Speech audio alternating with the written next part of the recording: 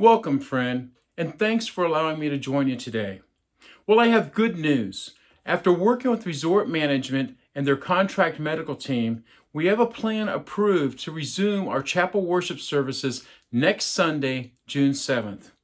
I told you that we would do this as soon as possible and as safely as possible.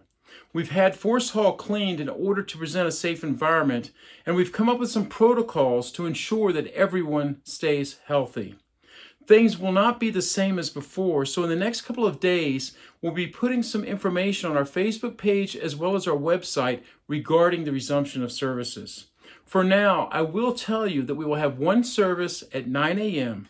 We would ask that you not attend if you experience any symptoms of the virus or haven't felt well in the past 14 days. We will have chairs set up so as to ensure physical distancing while allowing you to sit with your family or your social circle. Face coverings will be encouraged but optional. We ask that you please respect each other's individual decisions regarding this. A lot of work has been done to ensure everybody's safety, and our ability to continue will depend upon maintaining a safe environment. So we need everyone's cooperation. If you have any questions after we post the information online, please feel free to send them to me. Now let's get to today's teaching. Over the week since Easter, we've been looking at the events that transpired afterward, particularly the post-resurrection appearances of Jesus. We looked at Luke's account of the disciples who met Jesus on the Emmaus Road. We then went to John's Gospel, where we considered Jesus' appearances to the disciples in the upper room, first without Thomas and later with him. John then took us to Galilee, where we saw the miraculous catch of fish and 7 of the disciples, including Peter and John, enjoying breakfast on the beach with Jesus. John then told us about Jesus' restoration of Peter, where we saw the importance of relationship. We looked at the final words of John's Gospel and Jesus' call to follow me, a command which he gave 23 times. Last week, we looked at the ascension of Jesus. And if you'll recall, Acts chapter 1, beginning at verse 3, tells us this. After his suffering, he showed himself to these men and gave many convincing proofs that he was alive. He appeared to them over a period of 40 days and spoke about the kingdom of God. On one occasion, while he was eating with them, he gave them this command: "Do not leave Jerusalem, but wait for the gift my Father promised, which you have heard me speak about. For John baptized with water, but in a few days you will be baptized with the Holy Spirit." It continues in verse 8, "But you will receive power when the Holy Spirit comes on you, and you will be my witnesses in Jerusalem and in all Judea and Samaria and to the ends of the earth." And so, after Jesus ascended into the heavens, to the disciples, including Peter, returned to Jerusalem, and they continued to meet together, devoting themselves to prayer and waiting as Jesus had instructed them to. I'd like to share a story with you.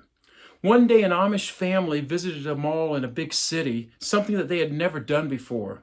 The family split up into small groups and moved about the mall, being amazed by almost everything they saw. The father and one of his sons were especially taken back by 2 shiny silver walls that could move apart and back together again. The boy asked his father, "What is that, Father?" The father responded, "Son, I don't know. I've never seen anything like that in my life." While the boy and his father were watching the shiny silver walls, an elderly lady in a wheelchair rolled up to the moving walls and pressed a button. The walls opened, and the lady rolled between them and into a small room. The walls closed, and the boy and his father watched small circles of lights with numbers above the walls light up. They continued to watch the circles light up in the reverse direction. As a bell rang, the walls opened up, and they were amazed when a beautiful young woman stepped out. The father said to his son, "Quick, go get your mother." Now, don't you wish that there was an elevator that could cause whatever kind of transformation we wanted? We could step in as we are, and the doors would close, and then when the doors opened, we could step out the way that we wanted to be. Well, transformation is something that most of us are looking for in our lives in many areas, including physically, relationally, occupationally, financially, emotionally, and spiritually. We've all seen those advertisements with the before and after pictures, and of course, I'm sure they're true and accurate, right? We're suckers when a product is advertised as new and improved. Wow, I better buy it now because it's new and it's improved. Well, today I want us to look at a change, a transformation in the life of a man with which we are very familiar. As we've looked at the post-resurrection appearances of Jesus for the past few weeks, the supporting character other than Jesus is Peter. I think we have gotten to know Peter pretty well. We've witnessed Peter's strengths and weaknesses, and I think we've seen his personality and his tendencies. And today we're going to look at Acts chapter 2, and as we look at this, we're going to see a transformed Peter. And we're going to look and we're going to discover what made the difference in Peter's life. Now remember, Jesus was crucified on the day before and resurrected on the day after the Passover Sabbath.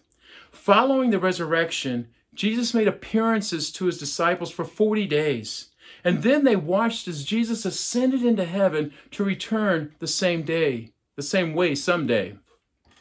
This brings us to today's scripture, which occurs on the day of Pentecost in Acts chapter 2, 50 days after the Passover. So there was a 10-day period, about a week and a half, between the time the disciples last saw Jesus ascend into heaven and when the promised Holy Spirit came upon them. They were sheltering in place together, as it was, waiting, just like we've been waiting. And when the day of Pentecost arrived, Peter and the apostles had no idea that it would be that day. Now, Pentecost was the Greek name given to the Jewish harvest festival of Shavuot, or the Feast of Weeks. And it was a festival that celebrated the grain harvest. Historically speaking, the festival was celebrated 50 days after the Exodus, which began the first Passover. And Pentecost was one of the 3 Jewish pilgrim feasts or festivals where Jews traveled from all over the world to Jerusalem to celebrate. The other 2 were the Passover and the Feast of Tabernacles. And that's why there's so many people from around the world that were in Jerusalem on Pentecost that day. Let's see how the Bible describes what happened. In Acts chapter 2, beginning at verse 1, it says this: When the day of Pentecost came, they were all together in one place. Suddenly a sound like the blowing of a violent wind came from heaven and filled the whole house where they were sitting. They saw what seemed to be tongues of fire that separated and came to rest on each one of them. And all of them were filled with the Holy Spirit and began to speak in tongues as the Spirit enabled them. Now there were staying in Jerusalem God-fearing Jews from every nation under heaven. When they heard this sound, a crowd came together in bewilderment because each one of them heard them speaking in his own language. Utterly amazed, they asked, "Are not all these men who are speaking Galileans? Then how is it that each of us hears them in their own native tongue? Parthians, Medes, and Elamites, residents of Mesopotamia, Judea and Cappadocia, Pontus and Asia, Phrygia and Pamphylia, Egypt and the parts of Libya near Cyrene, visitors from Rome, both Jews and converts to Judaism, Cretans and Arabs, we hear them declaring the wonders of God in our own tongues." Amazed and perplexed, they asked one another, "What does this mean?" Some, however, made fun of them and said, "They've had too much wine."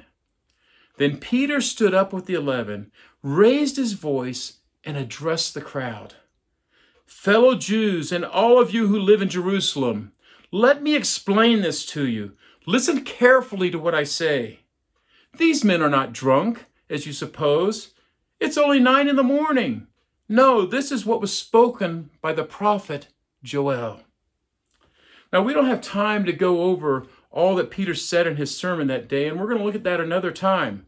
But it was obvious that this is a changed, a transformed, a new and improved Peter. You see, after the crucifix, but before Pentecost, Peter and the other disciples were scared to death to be associated with Jesus or to tell others about Jesus. Doing so was a good way to get into serious trouble. And as a result, when they met together behind locked doors.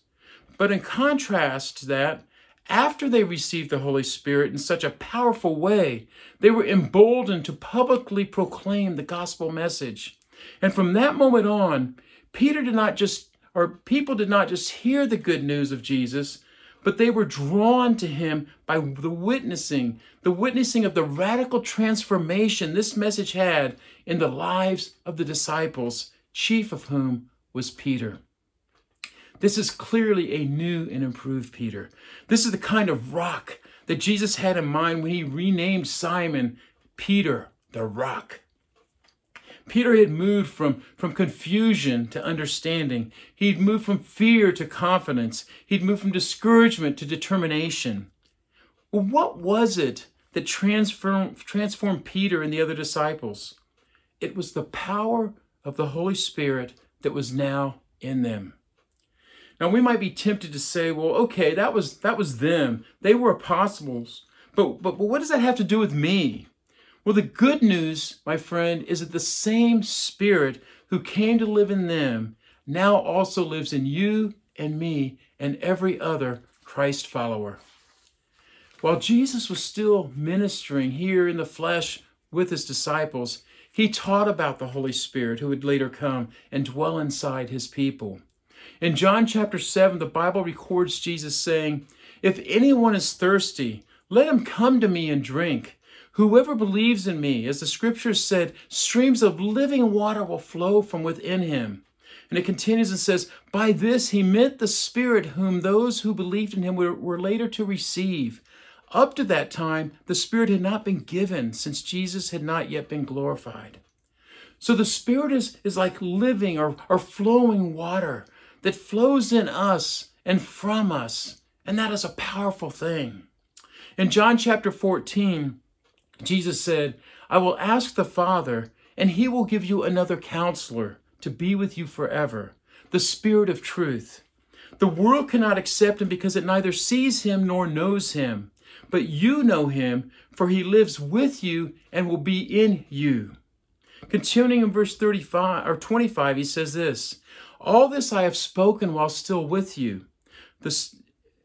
But the Counselor, the Holy Spirit, whom the Father will send in my name, will teach you all things and will remind you of everything I have said to you."